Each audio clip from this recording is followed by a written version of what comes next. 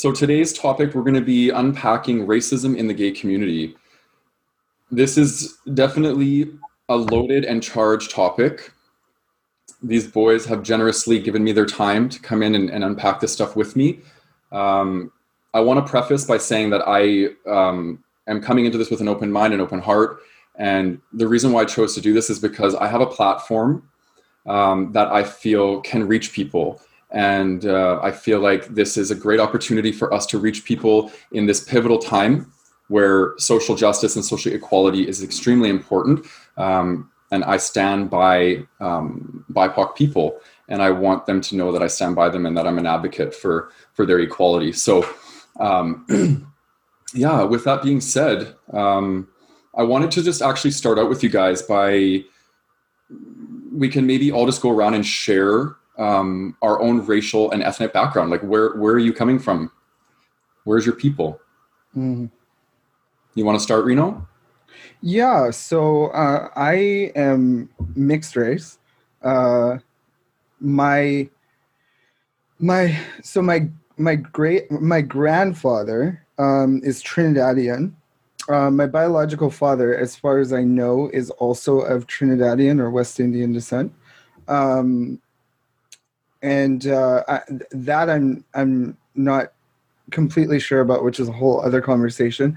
And then on my mom's side, I am Trinidadian, Irish, English, and Scottish. So my grandmother, my mom's mom, is Irish, English, and Scottish, and my great grandmother actually immigrated from the UK to Canada at one point. So my grandma was born there, but moved here when she was young. So my mother is mixed race. So I identify with all of those origins simultaneously. Yeah. Thank you. Yeah. What about you, Ed? So I was actually born and raised in Canada, but my family were immigrants from Hong Kong. But prior to that, they were actually both born in China. Okay. And as we were growing up, we found out that my father's dad, my grandfather, was actually adopted. So, just trying to understand the where our background's from. We always thought we were Chinese, but we knew we were mixed somehow. And so I was actually given a gift to do the ancestry. And so we found out that my percentage of being Chinese is 85%. And I have Southeast Asian in me, just 15%. So we don't really know where we're from for 15%. Okay, thank you. What about yourself, Matt? Yeah, so I'm East Indian, as we say in North America here. So my parents still live in India, and they've never actually lived in North America. When I was growing up, I did have the opportunity to be able to live in some other parts of the world, and that was a lot of fun. But when I decided to kind of build my own life and move out of my parents' house, I moved to Canada. It's been quite the fun ride, but I'm from the north of India, and so I do identify as Indian, or East Indian, as we say. Yeah. Which part of the north of India are you from? New Delhi. So yeah, I'm from New Delhi. And typically, it's a much larger city. It's like 6 times the size of Toronto. Wow. And yeah, it's been quite the interesting experience. And then moving here on my own has also been quite the learning experience. Yeah, thank you for sharing. My roots are 100% Canadian mutt. I'm European descent. So I have French, Cree, so Métis, Irish, Scottish, English, and German. So, yeah. Amazing. Yeah. I had the opportunity of working with Métis people when I lived in rural Manitoba, so I did get that exposure. Very interesting. Yeah. Wait, you lived in rural Manitoba? I did, yeah. I lived in Selkirk, Manitoba. Yeah. Get out. Okay, because I live in Winnipeg, Manitoba currently. Oh, wow. So you know exactly where Selkirk is. Oh, yeah, for sure. Yeah. Yeah, my apartment was right off of Main Street across the strip club. Oh So my goodness. that's where I lived. Wow, small world. Wow. Yeah.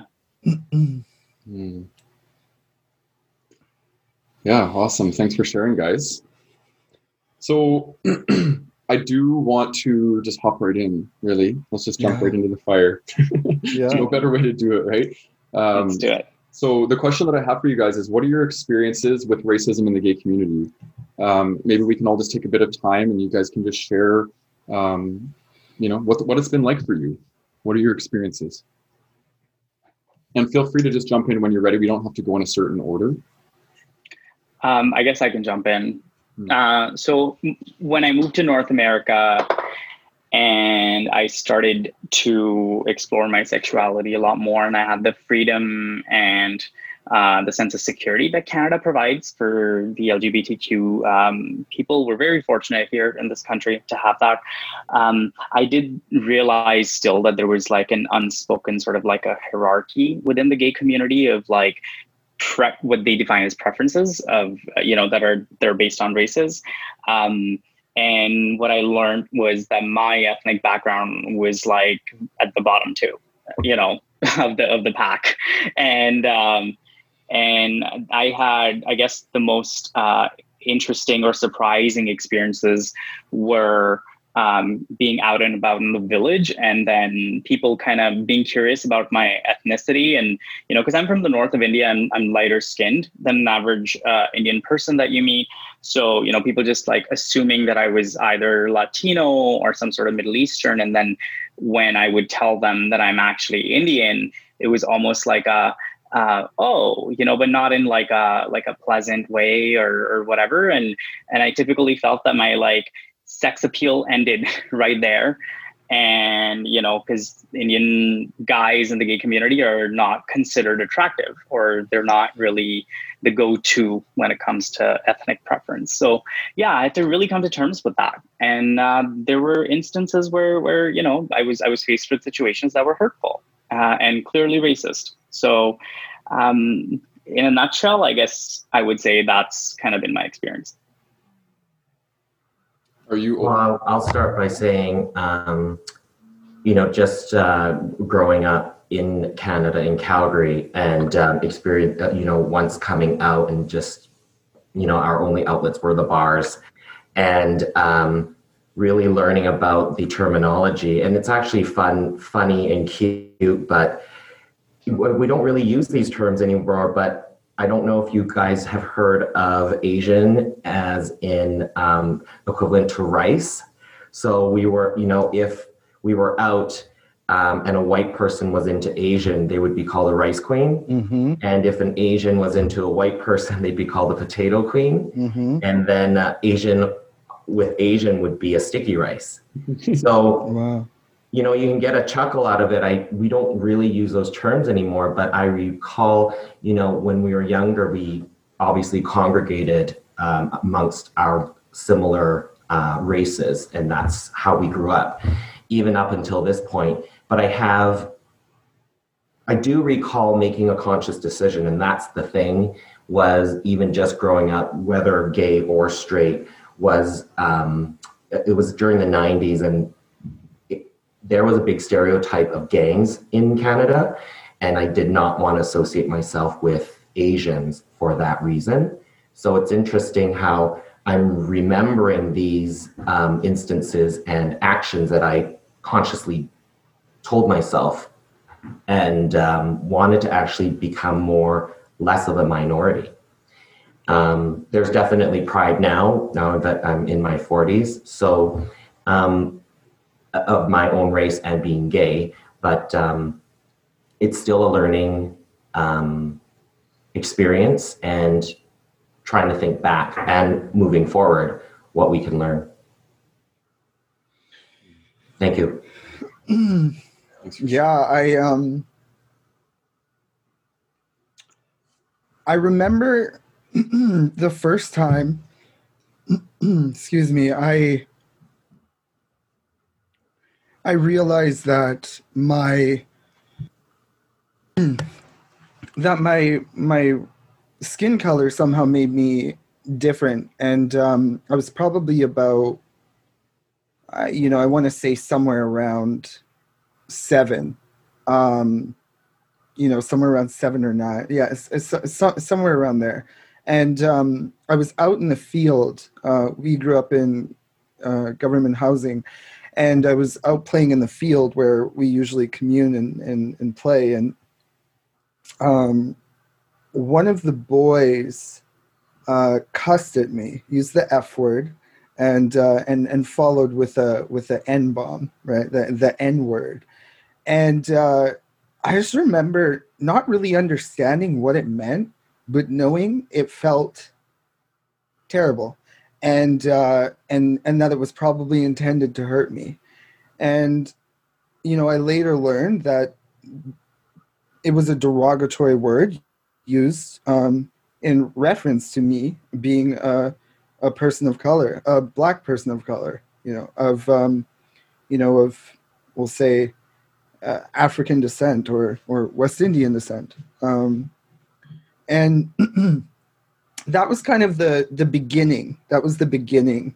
I grew up in a all-white town, I would say predominantly white, rural town in Manitoba, Gimli, and I was the only Black kid in my high school, and so that racial rhetoric continued while I was there, and it got, I would say, it got progressively worse out there, which is not a surprise to me.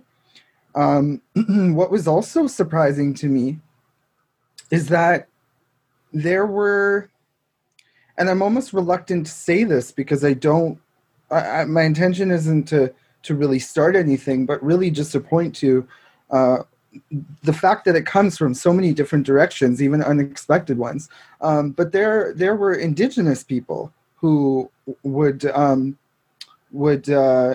make racially derogatory comments and remarks toward me as well, and that was really surprising to me. I thought, wow, we are both people of color, and we both have some degree of experience of what it's like to be a person of color in this world. And it was really surprising to me. When I finally moved after graduation and I came to Winnipeg, I moved back to Winnipeg. I came out at 19, and I remember being so excited that I was finally going to be free, that I was finally going to be free to be all of me, my gay self, my queer self, my Black self, all of it.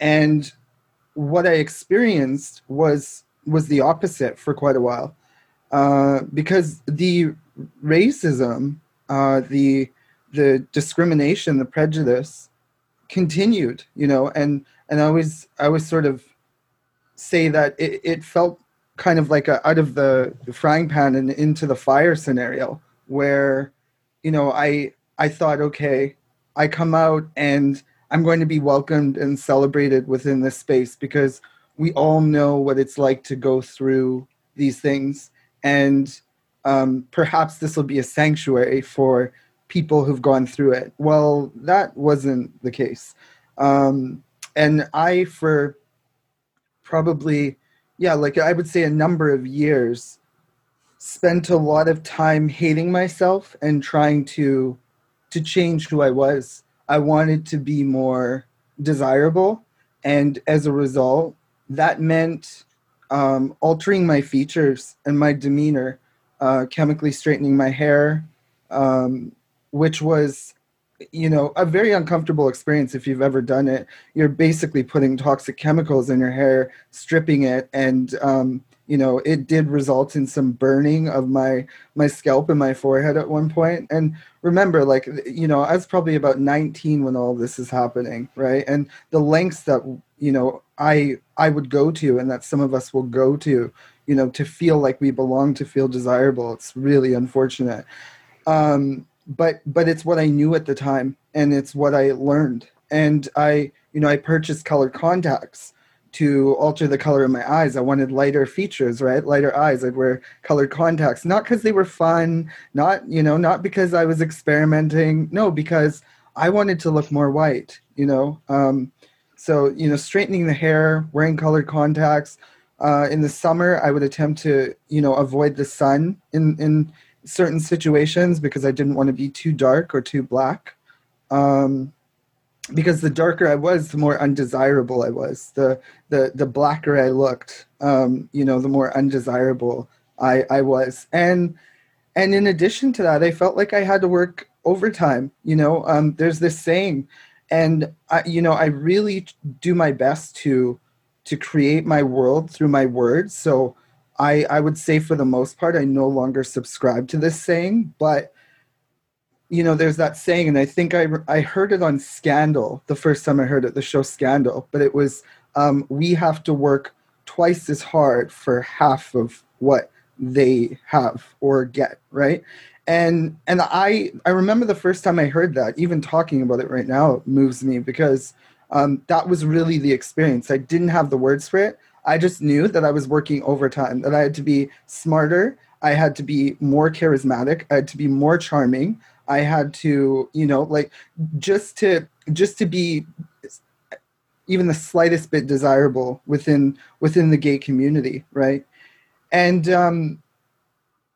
it was a journey and a process to really undoing that shame and that internalized racism and and hate, and coming to love myself. And I think a turning point for me was Pride. I was probably about 23 or 24, and I had shaved my head. I decided I was not going to chemically straighten my hair anymore. I wasn't going to wear contact lenses anymore. I was growing to love my physical appearance.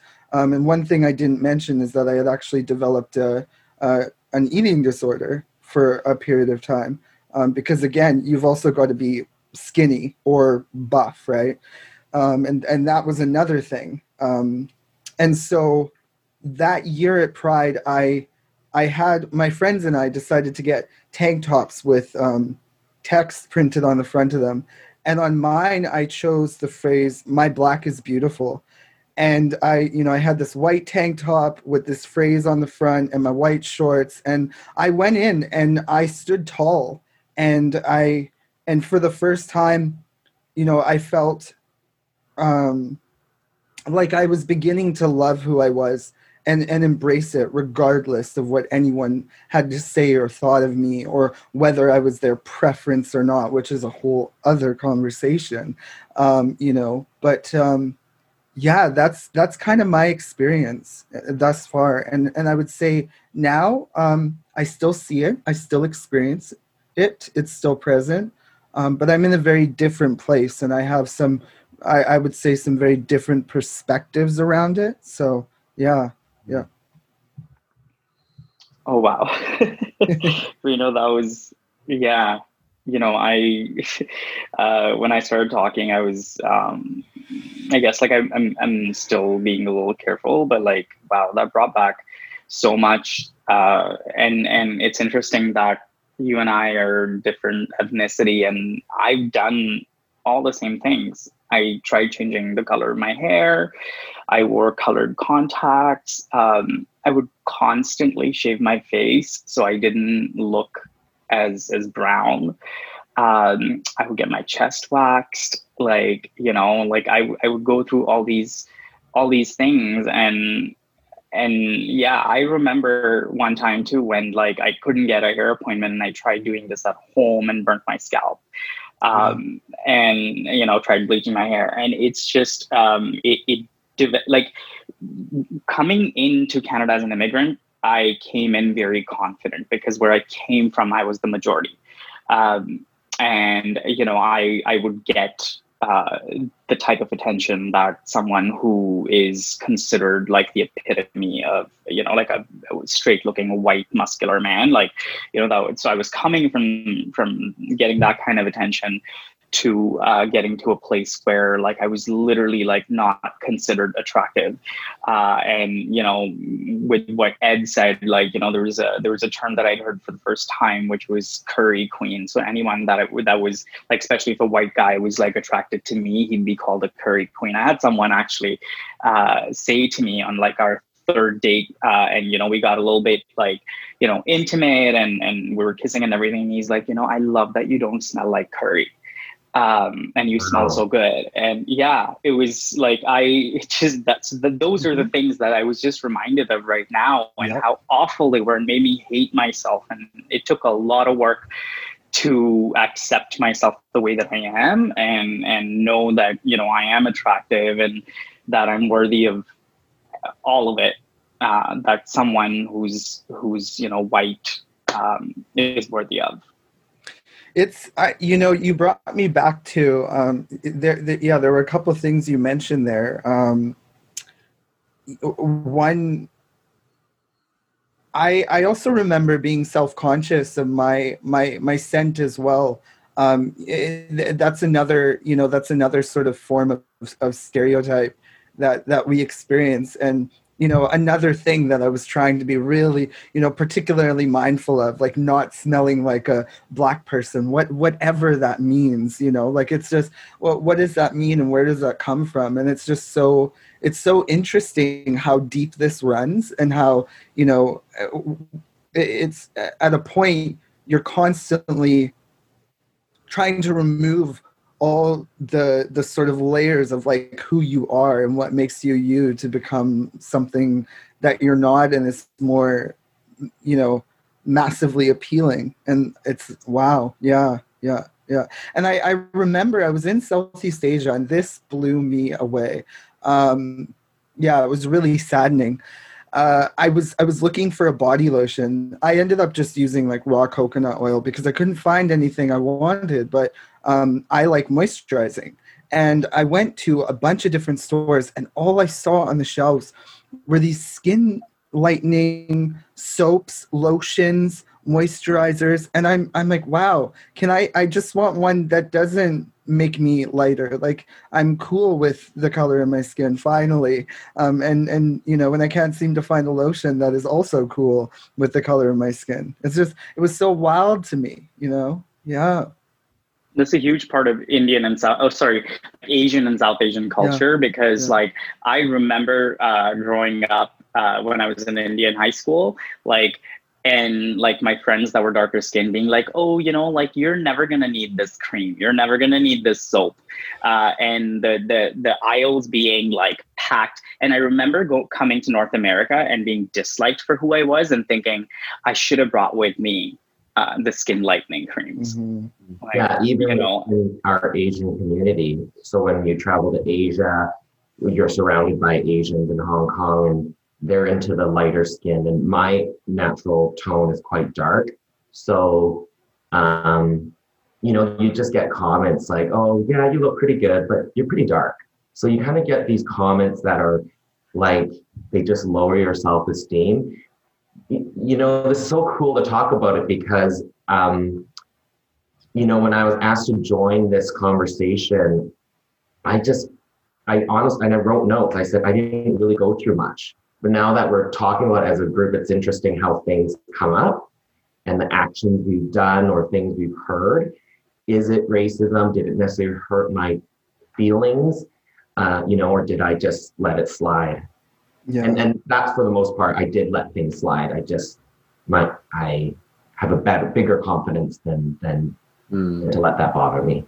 And Edward, it's interesting, right? Because that was another thing. I'm glad you brought that up, and I'm so curious about that for everyone. Like, when you know, when the George Floyd incident happened, and I'm choosing my wording around it very carefully, but essentially our understanding is that this man was murdered at the hands of, you know, at the hands of police and law enforcement. Everyone was galvanized, and there was a larger conversation that sparked. And one of the things that I started to notice as I was listening to other people share their experiences of racism and racial prejudice and discrimination, and marginalization, was that there were things that were suddenly entering my awareness that I didn't even, I was like, wow, that I had never even thought of that. I didn't realize that it was there too, or it was happening in this way as well. And what I was saying, I said to my friend one day, I said, it's so wild how you don't realize that, that like they had their foot on your throat, right? And until someone goes, hey, there's a foot on your throat, like, so to speak. But so hearing what you just said, I'm like, yeah, I totally get that. As the conversation broadens, you're like, oh, wait, this was happening to me, I think sometimes people think that racism is always has to be overt as well. It's not as bad if it's not being yelled at me from like a pickup truck, like that sort of mentality. But there's so much covert racism happening. And, it hides behind preference. It hides behind silence. It hides behind all of these things, right? So it's really important to acknowledge these things and acknowledge that they're happening, right? And I think it's really interesting, Ed, that you talk about, like, when we had this conversation before the podcast, that you were like, I'm not sure I've experienced these things, but I'll come on and be solution focused. And I'm actually really glad that you're having moments where you can relate to what's being said, because I'm relating this to not my racial experiences, but my experiences of oppression being a gay man, is that there's a lot of oppression that happened in my life that I didn't even acknowledge. I just brushed it off. I didn't take it that seriously, but it does impact us. It does send messages to our shame wounds that it's not okay to be ourselves.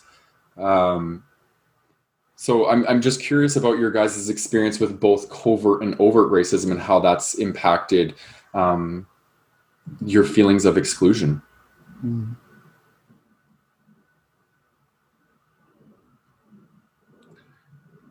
Preference. Let's get into that, because I think that's actually a really, really juicy one. There's a lot of stuff to unpack there. Oh yeah, definitely. I was on a panel of queer men, and one of the things that I said at the end of this panel conversation was, question your preferences, and here's why. So there are a couple of ideas that I wrote down, and I wanted to make sure that they were shared in this conversation. And one is that when I'm speaking, I don't speak for all queer people of color. I don't speak for all people of color. I'm just sharing my views, my perspectives, and my experiences, right?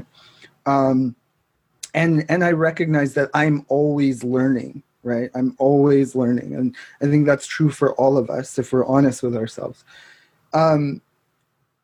Racism at its origin is an idea, and ideas, particularly when activated and given life by emotion, word, action, and repetition, spread like a virus, right? So that brown eyes, blue eyes social experiment that was done, I forget what her name is, but she did an experiment, right? Yeah, you guys may be familiar with it.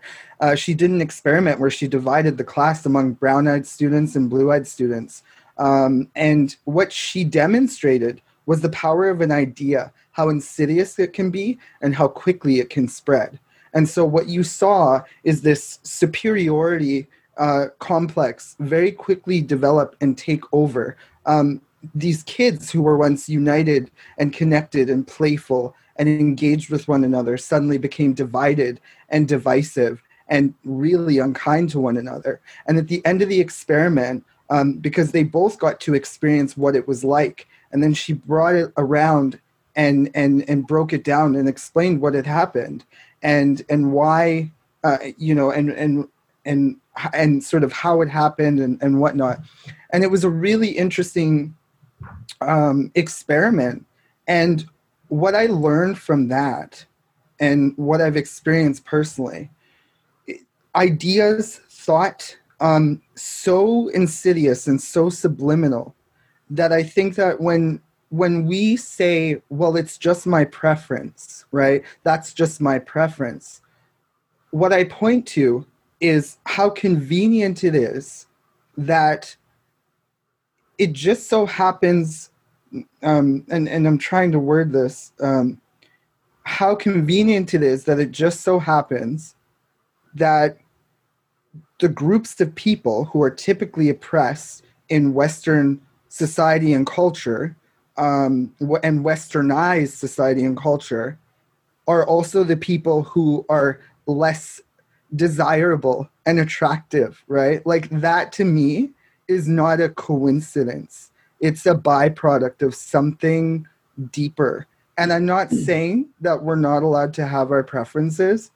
I also think it's important to recognize that the television we watch, the music we listen to, the magazines we see, the faces we see all over the screens. I was watching Pretty Woman at one point, and I remember looking in the background of one of the scenes, and I don't even think I saw one Black person.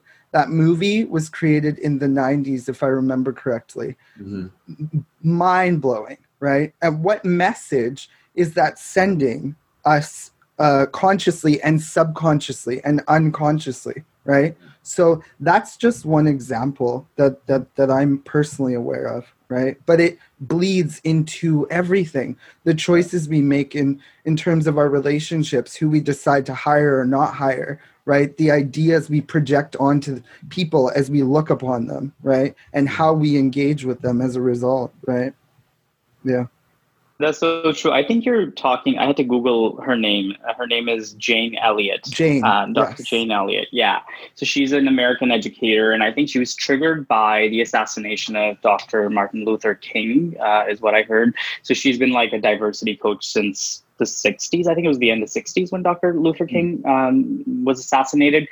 And I think that like although her experiments have been great and they've been shared everywhere, but I think it's it's sort of like intrinsic biases that haven't really been changed. And as much as I've experienced a lot of the, like in my face kind of racism, I think the worst was when I used to have Grindr. I haven't had Grindr for over 5 years now. And it was for that reason, because every evening, if I was, like after work or something and I'd log on to Grindr, I don't remember even one day that I logged onto that app and did not come across a profile that said preference is white guys only, right? And it wasn't just the white guys saying that. It was, some people of color too saying that, they're not attracted to their own race. And they're not, like they only prefer to be with white guys. And I think that overall, to your point, Reno, like, for example, like if I reflect back on all of the North American or European movies and TV and commercials and magazines that I was exposed to when I was growing up, like I barely ever saw Black people, right? Like, of course, like there were no like Indian like actors or whatever. And there was like, even if they were, it was like, like Indiana Jones kind of movie, right? But it was like, there was no Black people. If they were, then they were projected as criminals or, doing something wrong. And I think that it's also important to understand that, like we are aware here in North America, but just a few years ago, like, it was the social conditioning had worked in such a way that, and for someone like me, like, who hadn't seen a lot of there's not a lot of Black people in India, right? So I remember friends talking and being just like, like if like when you move to North America, like, be careful, like don't hang out with like Black people or things like that, because that's what they're conditioned to believe. And I know this is hard to kind of, for a lot of people to hear, but I think the truth like this has to be spoken, right? Like it's important to discuss these things for people to be aware that, this takes a really long time, over a period of time, to be conditioned. So imagine someone who's never seen a Black person around them. On TV, they're being projected as like, criminals. And then you go to the mall and you can't be 10 feet away from an aisle of skin whitening products. So what that conditions you to believe is that white is good and dark is bad, right? And I think that conditioning, I realized that wasn't just limited to, you know, places outside of North America, a lot of people living in like rural North America are also conditioned to be that way, because they're not exposed to it. And that really just is what also transpires and bleeds into the gay community, which is why we have this hierarchy. And going back to like my point with Grindr was just like, I got so sick and depressed and like tired of it that I just deleted it. And I'm like, I never want to be exposed to this, because every time I open someone's profile or something, like it's like a preference, and it's always, you know, put in the way it's just a preference. Like, no, it's not. You're racist. Like, you know, it's not a preference. Because a gorgeous man is a gorgeous man, irrespective of color. Yeah, with both what you said, you know, whether, you know, with the child, that the experiment they did with the kids, I watched that video, and it's interesting how it is definitely taught. And with us exposed to pop culture media, it's heightened. And these preferences, I won't lie, but I am, from what I know I've learned, is my attraction is towards white men. And that is my attraction. Is it a preference? Well, is it learned? That's the question I have to ask myself. So I would consider that being something that I did not really realize, you know, now that we're talking about it. But even being in North America, it's even heightened even more, because we are considered a minority, not only just gay, but, you know, ethnically. And, you know, I've joined, I've been married for 22 years, so I don't go online. But when in the start, before Facebook, there was a Asian friends group. It was before Facebook, and I guess it would have been a hookup site, but you know, people just became friends and things like that. You can exchange messages and stuff, but you know, I never met anybody on there. But it was majority Asian. It was like you felt like the queen of the crop sometimes, because people alike were just attracted to, let's say, their preference or attraction. And so being within that community felt better than Manhunt or Grindr or whatever those old sites are. I don't know them. I remember. But I remember learning the terminology. I didn't even know what GWM meant. It's gay white male. And it's funny, right? Because you learn these things, but then your actions are actually doing the opposite. You know what else that reminded me of, which was like so bad to see, was like as technology progressed, people started expressing it in different ways. Like when emojis came out or something, and like before they introduced skin tone into the emojis, they did still have like, you know, like there was a Sikh man like with a turban that was like supposed to be like the Indian guy, and there was like a representation of like an Asian person as well that was like, for some reason, like every Asian representation in emoji, whatever, is wearing Chinese outfits, right? Yeah. Like there's so many different types of Asian people. So I think it just like started evolving where instead of saying it in explicit words, it would be like, you know, like a white blonde kind of emoji or whatever. And it's like check mark next to it. And then like a no entry emoji, like whatever, the red circle with the cross in it and whatever, against like all these other representations of people. And or the like, sushi, the sushi emoji even, right? It's like, what? One. Yeah. And I was just like, and I remember even going back to being like, is there one that actually represents curry? And I was like, no, like that's a noodle soup bowl. Like, you know, like it's just, it's evolved and people are still expressing it in different ways. Mm-hmm. I want to share the white perspective. Yeah. Reference. Are you ready? Do you want to hear it? Dun. Absolutely. Yeah, I think, okay, first off, I just want to say that I am really honored that you guys are speaking so openly. It's so beautiful. And I'm tracking you and I'm feeling all the feelings behind what you're sharing. And it's really powerful for me. This conversation is very therapeutic for me. So I just wanted to mention that. I've been doing a lot of navigating in this area for probably the last 6 months. very, very intensely, like having a ton of conversations with people of color, exploring my preferences, what that means for me, and most recently exploring my love fantasy. Okay. And I want to explain what that means to me, because I've really developed a correlation between my preference and my conditioning, which is what you guys are all talking about, right? So I grew up in Calgary, Alberta. It's a predominantly white city, just like any North American city. There's going to be predominantly Caucasian people. I have a white father. I grew up watching white people on TV. It's just, I grew up in North America. It's a white dominated continent. So that deeply impacted my preferences, right? I fall along the same lines as you, Ed, where my natural default attraction is to white men, right? Do I want to always be that way? No. That's why I'm unpacking my conditioning, so I can explore what this means for me, right?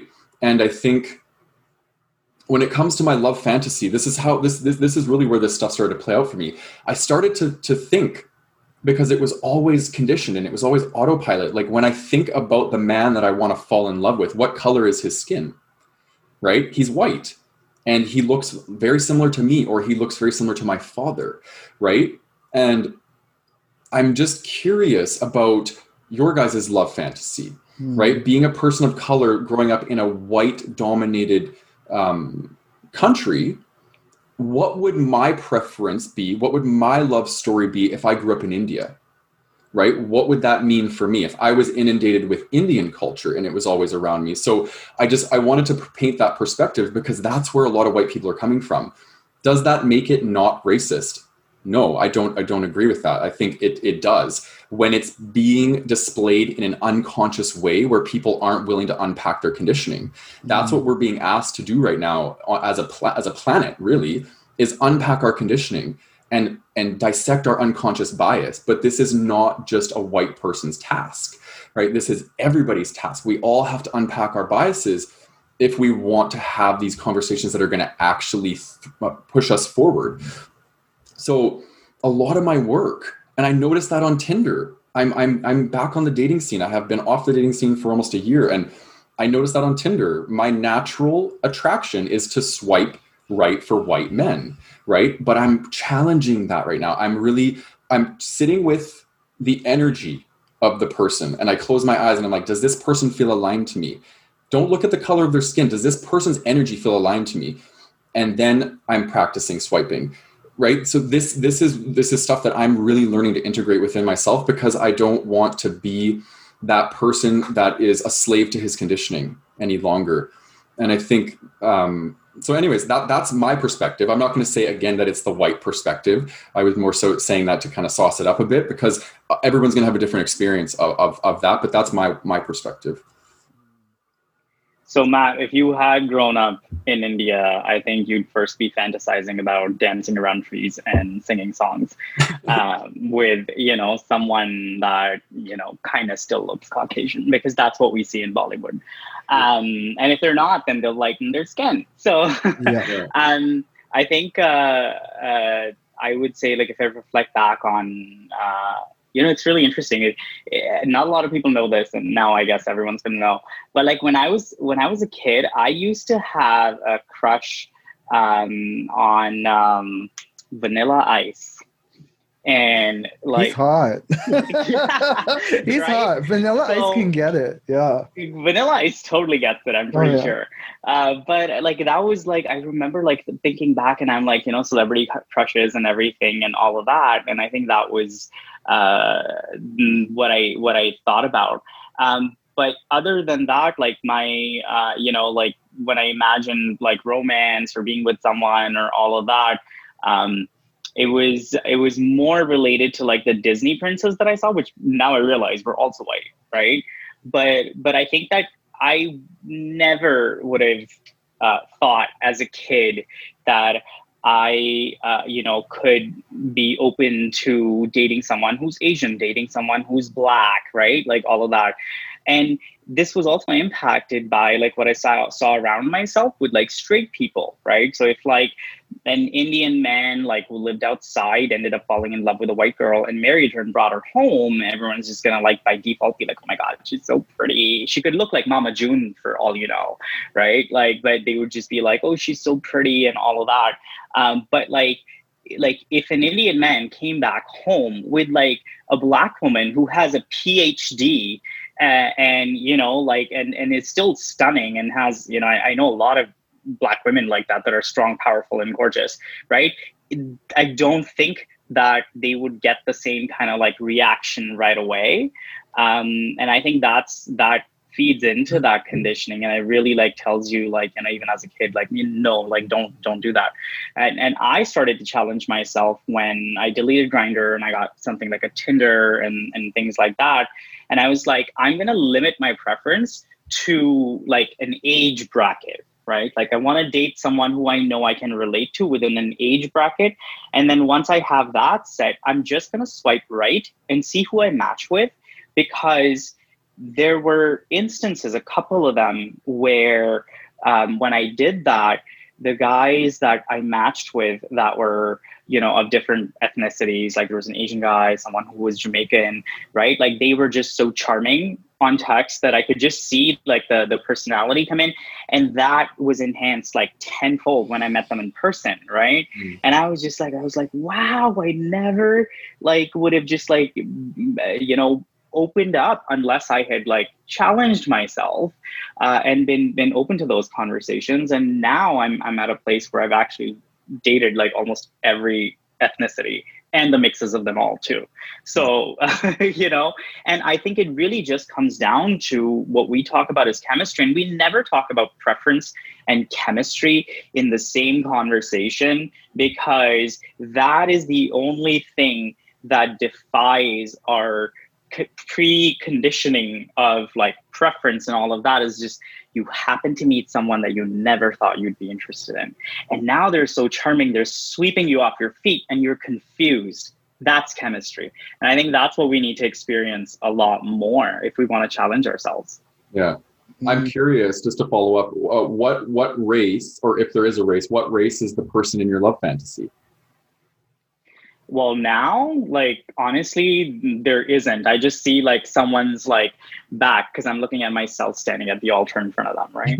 So, but it's it's just all I know is it's like now it's changed really to a feeling, like, you know, me feeling very safe and not scared to be vulnerable in their presence, and just me feeling like it's someone who feels like an old t-shirt, you know? I like that. Yeah. So I'm gonna chime in here, and I'll preface by saying this may be controversial, my response to your question, and I think it's really important that I come in with this honesty and transparency, because I think this is how we progress in these conversations. So I am revisiting the show Scandal on Netflix. I love me some Olivia Pope, Kerry Washington. I adore her, and President Fitz, so hot. He's this tall, light-skinned, brown-haired, light-eyed, commanding, charismatic, muscly, you know, hairy dude. Like he's just sexy. And it gets me going. And in my fantasy, I'm with someone like that. You know, the only difference is like he may have brown eyes and brown hair, you know, instead of blue, but or green. But you know, regardless, generally speaking, he's always been light-skinned or olive-skinned, right? Italian was another one. But in my mind, I never imagined him as brown or black, or you know, or any other race, right? And that was really interesting to me. And it wasn't until, I mean, probably in more recent years, I really started to like allow myself, I guess, I wouldn't even say allow, because I was attracted to.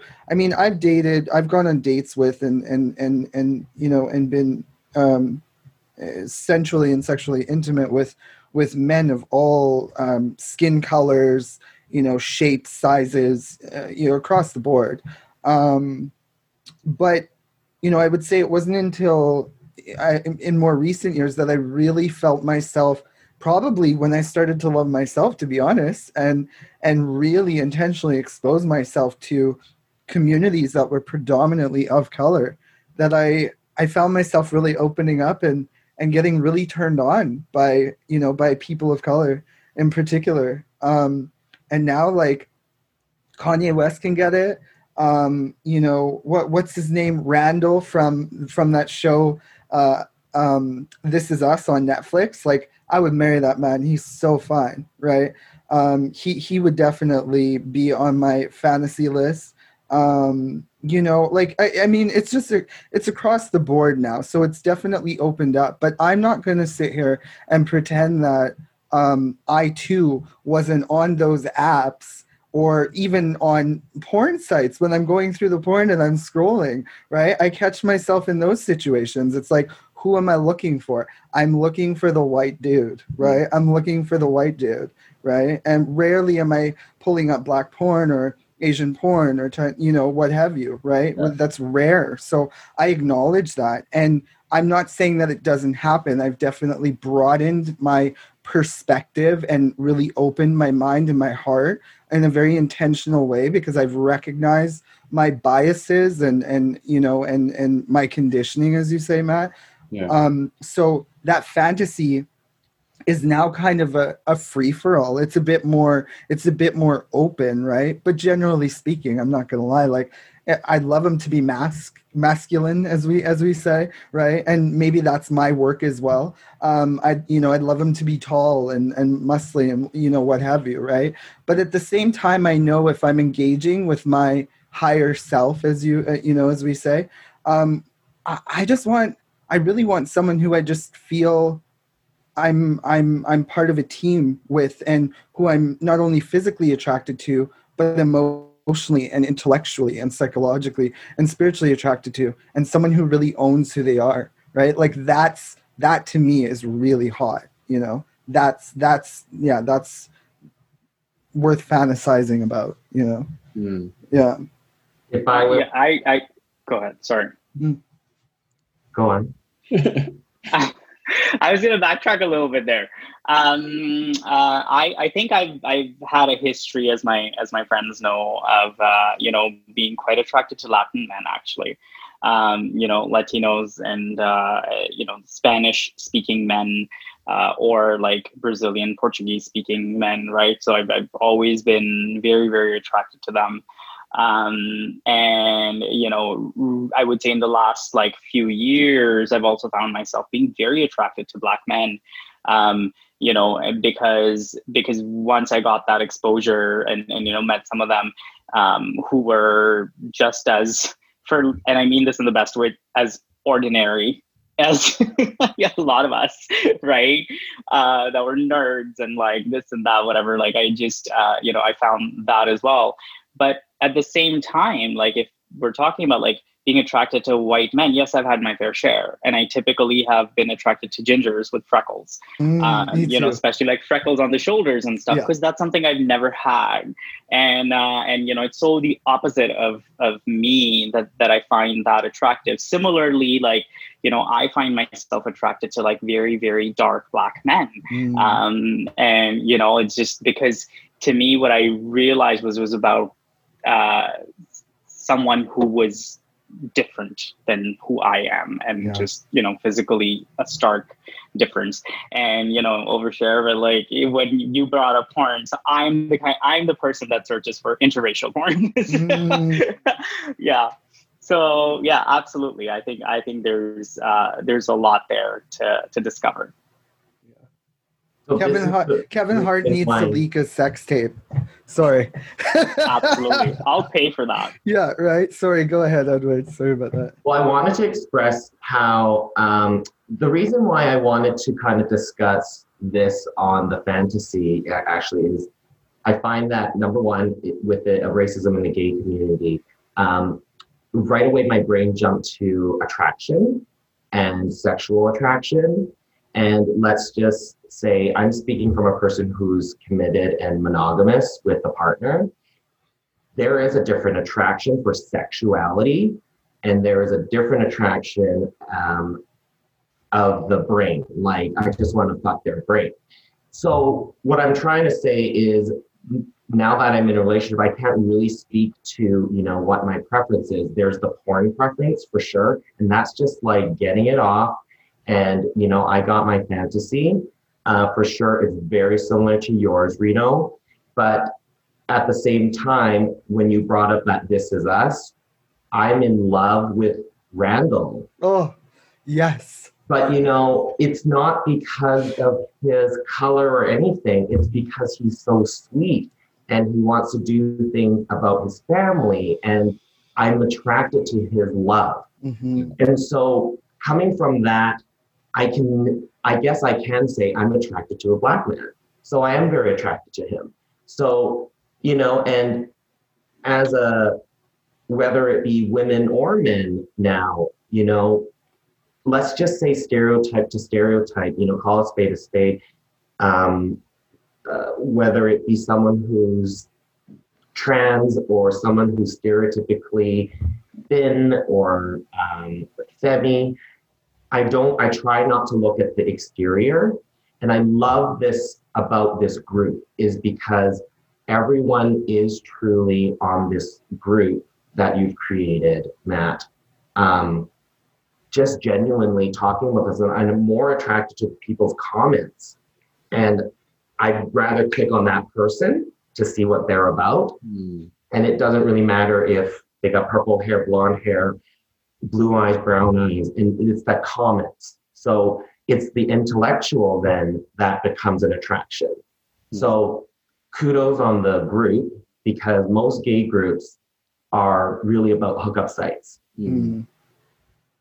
So yeah. Remember when the American election results were announced and everything? I don't know if anyone watched what Van Jones was talking about on Anderson Cooper, right?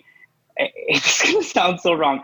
I was like looking at him, like wiping his tears. It's like strong, grown man. I'm just like, husband. Like, it's like that is husband right there. Like, I thought he was so attractive. This man's crying, and I feel bad saying it, but like, I was like, damn, like he's hot. Like, who is this guy? It's beautiful. Yeah, it's beautiful. It really is, and I think it's important that in media we see all, there's so many people, I think, so many perspectives and individuals who are sort of marginalized, right?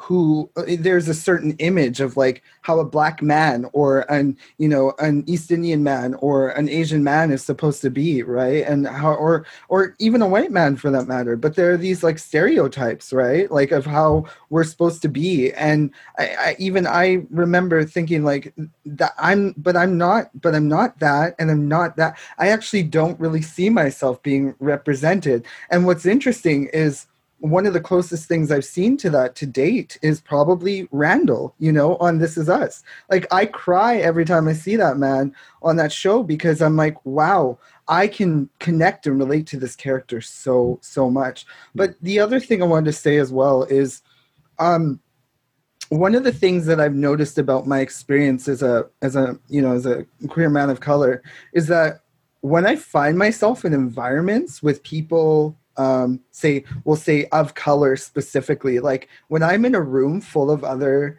people of color, something overcomes me. And not only do I feel more powerful and sexy and desirable and at home in myself and the room, but I also notice that like I find everyone in that room suddenly more attractive as well, because I guess something shifts where it's like, we're not the minority anymore. And all you see and all you're sort of basking and bathing in and beholding is like this beautiful energy of all these people of diverse styles and backgrounds and skin colors and even smells and you know, all across the board. And it's just like, it's amazing. It's beautiful. And so I guess one of the things that I want to encourage is like putting ourselves in those spaces, because it really is it really is like a game changer. And for me, the first time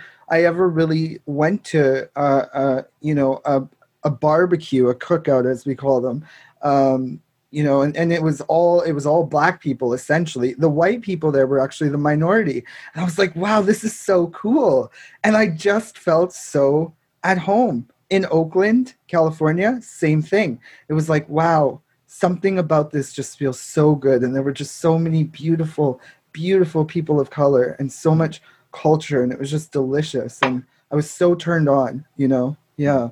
I agree. My first couple of... Oh, yeah. Go ahead. My first couple of like days in Selkirk, Manitoba when I landed, right? And this was like October, so it was like already snowing. I remember like pretty quickly realizing I was the only person of color there. And this one morning, and I was living with a host family who were this like older white couple. And I remember like getting out of their house one morning, and I was like outside just stretching and everything. And from a distance, I see the postman, and he was a Black man. And I literally remember like waving at him and running towards him and whatever. Yes. And he's like, and he says hi to me, and he's like, "You're new, right?" And I'm like, "Yes." He's like, "Well, I'm the only reason you're gonna see in this town." Like, yes. Yeah. I was gonna stem off of your comment, Reno, about stereotypes. I actually Wikipedia'd racism in the LGBT, and their example was, an example of racism in LGBT is an Asian man seen as femme or passive, or a Black man as aggressive. So they even use that in our internet, where someone could potentially search. I mean, I don't think we need to really explain too much about what racism is or whatever, but that stereotype was used. And that was it. There was they didn't really expand much more on Wikipedia on that, but I just wanted to comment how, you know, in our, let's say, North American world, those two examples were used. I mean, why not utilize the white person being the, you know, dominant or the gay, you know, type of approach? So anyhow, I just think definitely, like you said, also is the integration and is to mix our ethnicities, right? Oh, and yes. I would say, for example, not too long ago, and we're fans of RuPaul's Drag Race, and I met a couple of new friends who was a partner of a friend of mine anyhow, and we were asking about RuPaul's Drag Race and the franchises, and there's a Thailand franchise. And he loves RuPaul's Drag Race so much that we just asked the question, well, did you end up watching the Thailand one? And he said no. And he expressed that he did not like the way, because it's actually, they don't speak English in it. It's just subtitled. So he kind of mocked by just making a bunch of noises how the Thai language sounds. And I honestly don't think he has Asian friends. And I gave him a look and I said, that's not appropriate. So he got it. We love each other as friends, but I don't think he knew. So I think that correction is needed, especially when we integrate ourselves as ethnic folks into this world of a white-dominated world. And redo the commercial mood and redo what's commercialized. For example, we're interior designers and we do mood boards. And we had to do a mood board for a hospital. And I know this may not be gay related, but I think it's still a step within society, is I always use white faces, families, folks. And in this time, and I think since Black Lives Matter really affected me and a conversation of racism amongst my ethnic friends, I use colored people in my presentations now. So it's kind of like this interesting learning approach. And my bosses are white, and and it doesn't matter. It's pretty acceptable. So. I'm curious. I have a question for Matt. So Matt, like you're hearing us talk about this stuff, and I think during these conversations we've brought up words that we've all been called that are specific to our race and everything. And like, to me, you don't come across as someone who represents like mainstream gay culture, right? So I'm curious to know about like, what do you know about some gay slurs that might be used for white men? For white men? Mm-hmm. I'm counting. Well, I don't know if there would be gay slurs, but like honky or like redneck or like those sorts of things tend to be thrown around. But yeah, I don't think there really is any for white men in the gay community, at least not that I'm aware of. And see, I tried thinking about that, and you're right. There aren't those, right? Like no one actually, or maybe there are some in subcultures that I'm too old for. But like, I've been thinking about this throughout this conversation. I'm just like, if someone was to just see a picture of us on the screen right now, the four of us, they could easily, for myself, Ed, and for Reno, pick out at least a couple of gay slurs that would be racially specific. But what would they say for you? I don't know if they're gay slurs. I think they would be racial slurs. Yeah, but more so used specific to gay, right? Because then when you look at it that way, it would be race. And there's lots of slurs for white people as well when it comes to race. Yeah, like I guess I didn't phrase that by a black dude, right? So there's lots of terminology that can be thrown around. You're saying specific to the LGBTQ community, though. Right? Because there are racial slurs, but like I guess I am not explaining it properly, which is they are still racial slurs, but there's certain that are more commonly used within the gay community, right? For certain ethnicities, and I just couldn't even recall one that existed for white men. Yeah, I can't think white gay men. Like Rice Queen or Curry Queen and things like that don't really. Like they're BDL white people for engaging in relation with people of color. That's essentially what it would be classified as. So yeah. Do you think there's shame involved in those words? Like, is like I'm trying to understand. Like, is that so? When let's say a white person dates an Asian person, is called a rice queen. Like, is that coming from a place of like trying to shame them because they're not dating their own ethnicity?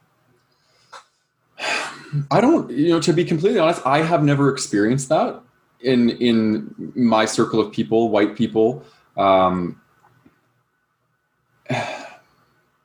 think, to be honest, I think there's been major strides in this area in the 50s, not being able to have biracial couples, right? It was a law. You could be put to jail for it, right? So I think if you were to go into some rural communities, probably, but I have never in my life ever been exposed to another white person giving somebody else flack for dating somebody of color.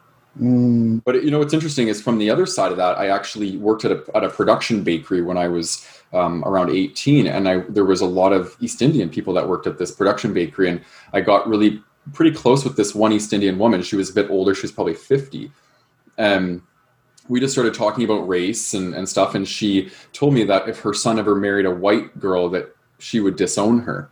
And she told this to me, and I was like, wow, like that's pretty impactful. And it made me think about how people are so attached to their race. And and I have there's more racism within the ethnic cultures as well. I mean, there's racism within the Asian culture, and a hierarchy and a stereotype. So see, but you're not allowed to say that, right? Like air quotes, right? We're not allowed to say that. And I might get shit for saying this, but my experience has been that when someone says that or sounds that out, it's like, well, no, people of color can't be racist. And I still don't understand that myself. Like, I'm still learning. But what I recognize is that racial prejudice and discrimination can still be enacted toward people who are white, right? Yeah. That's my, at least my perception. Yeah. Well, and you talk about internalized racism, it's the same thing. It's no different than internalized homophobia. We have racism for our own race. Mhm. So, and when we're operating within that,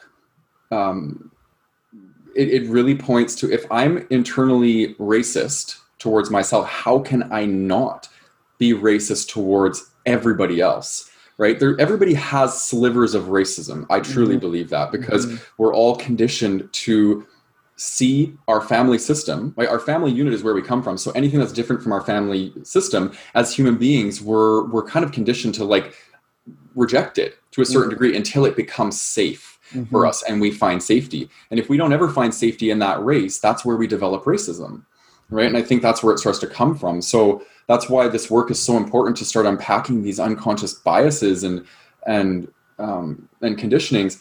And one thing I want to point out as well, because I know this is a racism podcast, but I wrote this down. Why are some preferences okay and others are not? Because I heard in this podcast people talking about age and age being a preference. I heard people talking about masculinity being a preference. I heard about gender fluidity. Like, there's so many things. So where do we draw the line and say one is okay and one isn't? And I think we have about 10 minutes to respect your guys' time, but I would love to hear some people's responses on that.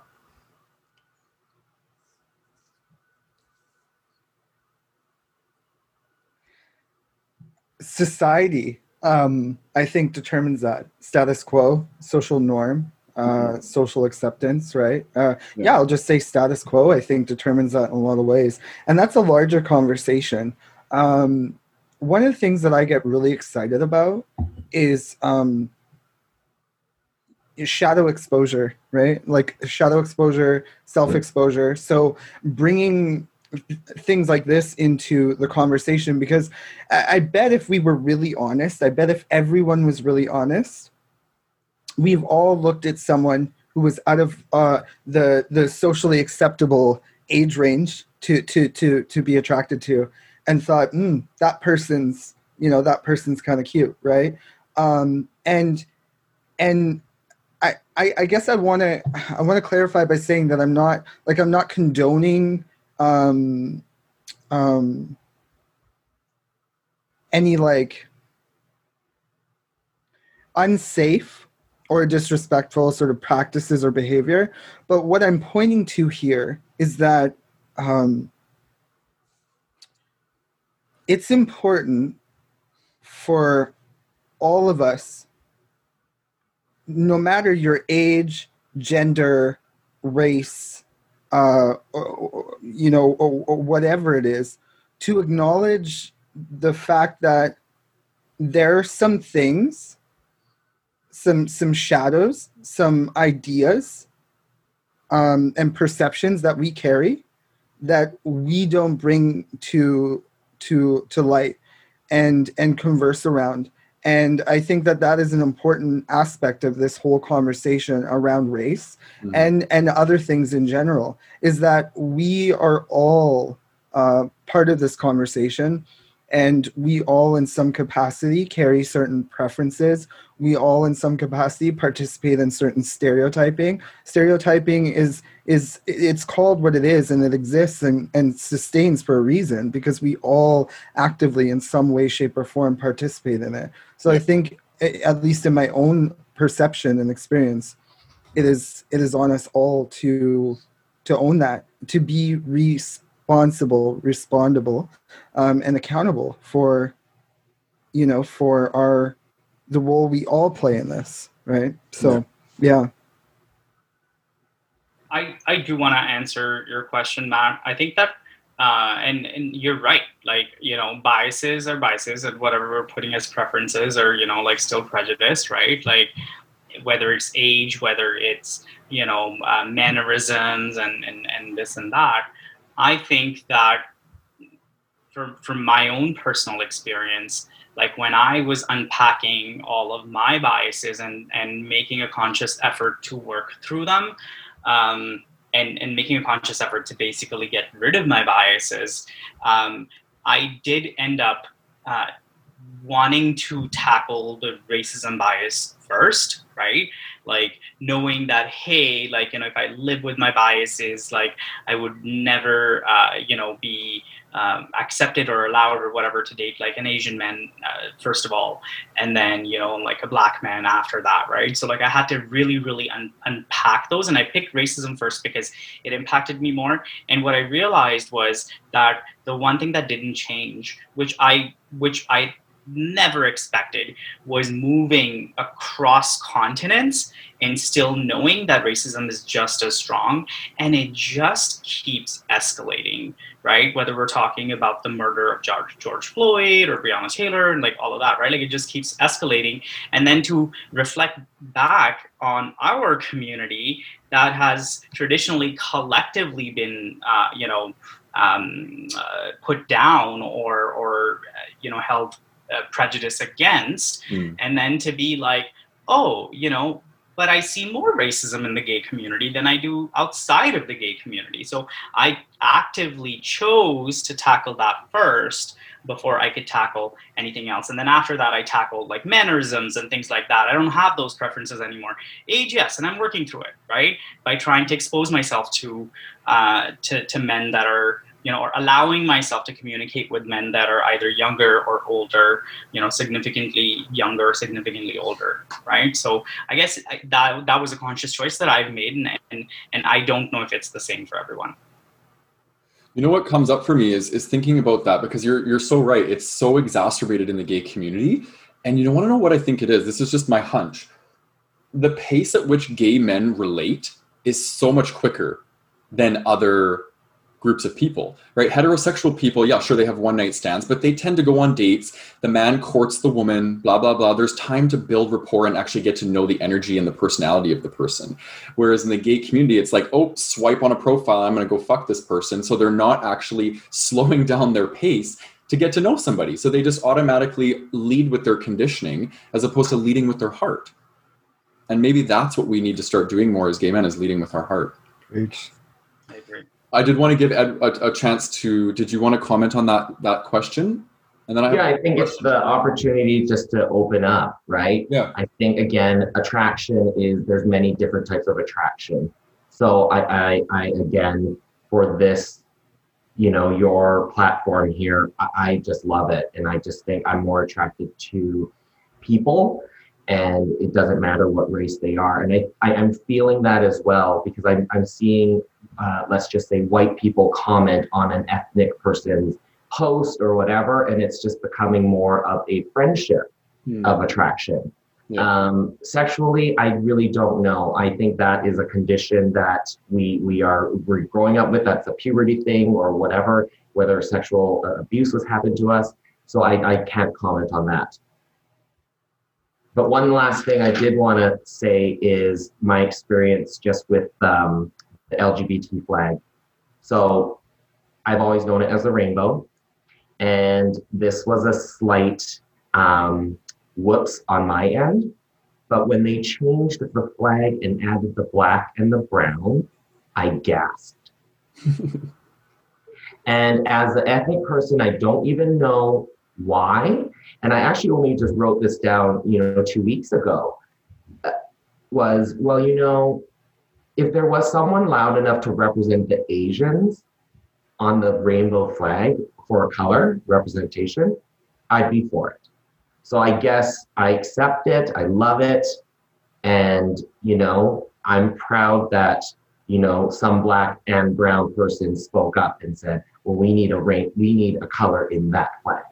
Mm-hmm. So learning to just evolve and to understand that side too is a solution for the general public. And even as an ethnic person not against, but, just on that tradition of what that pride flag represented, right? It's evolved. So that's great. Thank you for that. So I have one question. We're going to go a little over time. Hopefully you guys are okay with that. But I do want to know, I want to end off by asking you guys, what are your wishes for the gay community as it evolves into more inclusion and equality? What's your vision? What's your wish? What do you, and you can just keep it short and sweet. I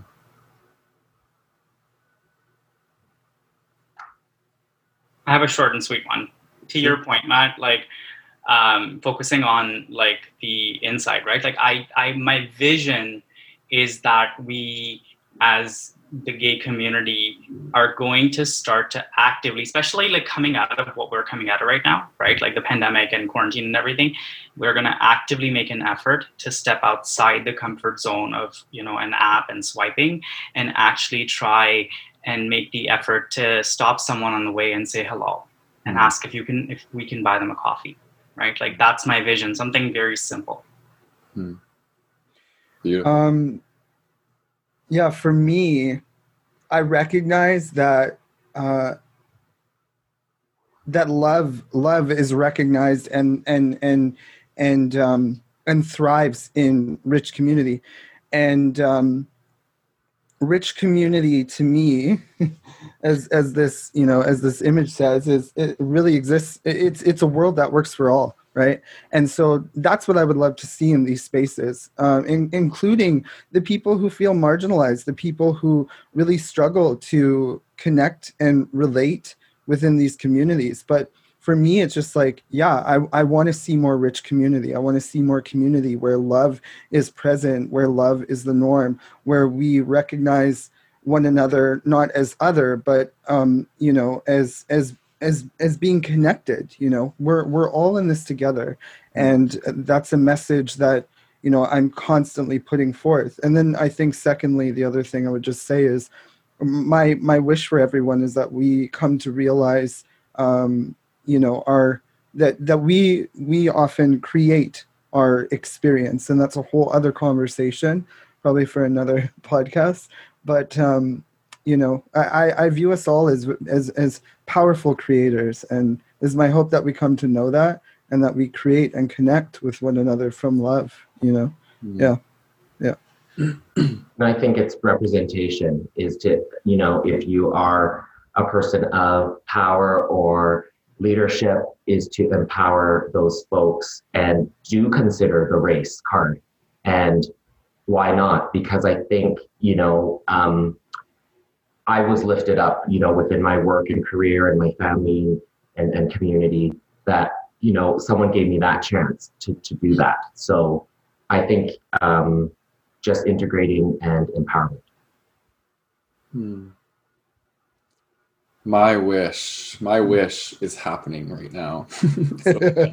But no, really, my wish is for people to find the courage to unpack their conditioning and challenge themselves and set boundaries with your ego, right? Your ego is telling you stories, and there's other stories out there. You can shed these ones and create new ones. And then my second wish would be that the Gay Men's Brotherhood continues to be a space where people can slow down their pace and actually start to tune into energy. We're all energy, and we're just living in these shells, right? My skin might be white, but my energy is the exact same as yours. We come from the same divinity, right? So if we can start to look at it through that lens, it's going to be extremely powerful what we can accomplish as gay men in a gay community. There will be a 2.0 of this podcast episode, just so you know. So free up some time in like a couple months from now, because we'll be having another one of these. Today was a lot about preference. I'd love to unpack so much more. I've got so many questions, you guys. We didn't even touch on half of them. So yeah, and honestly, from the bottom of my heart, thank you so much for, taking an hour and a half of your time. I know time is so precious to come and unpack this stuff with me. People are going to be shifted and changed by the hearing us and feeling us exchange this energy tonight. So thank you for that. Deep gratitude. If you're following on a podcast network, please subscribe and give me a 5-star rating if you enjoyed this podcast. So again, thanks a lot. Thank you, Matt. Thanks, Matt.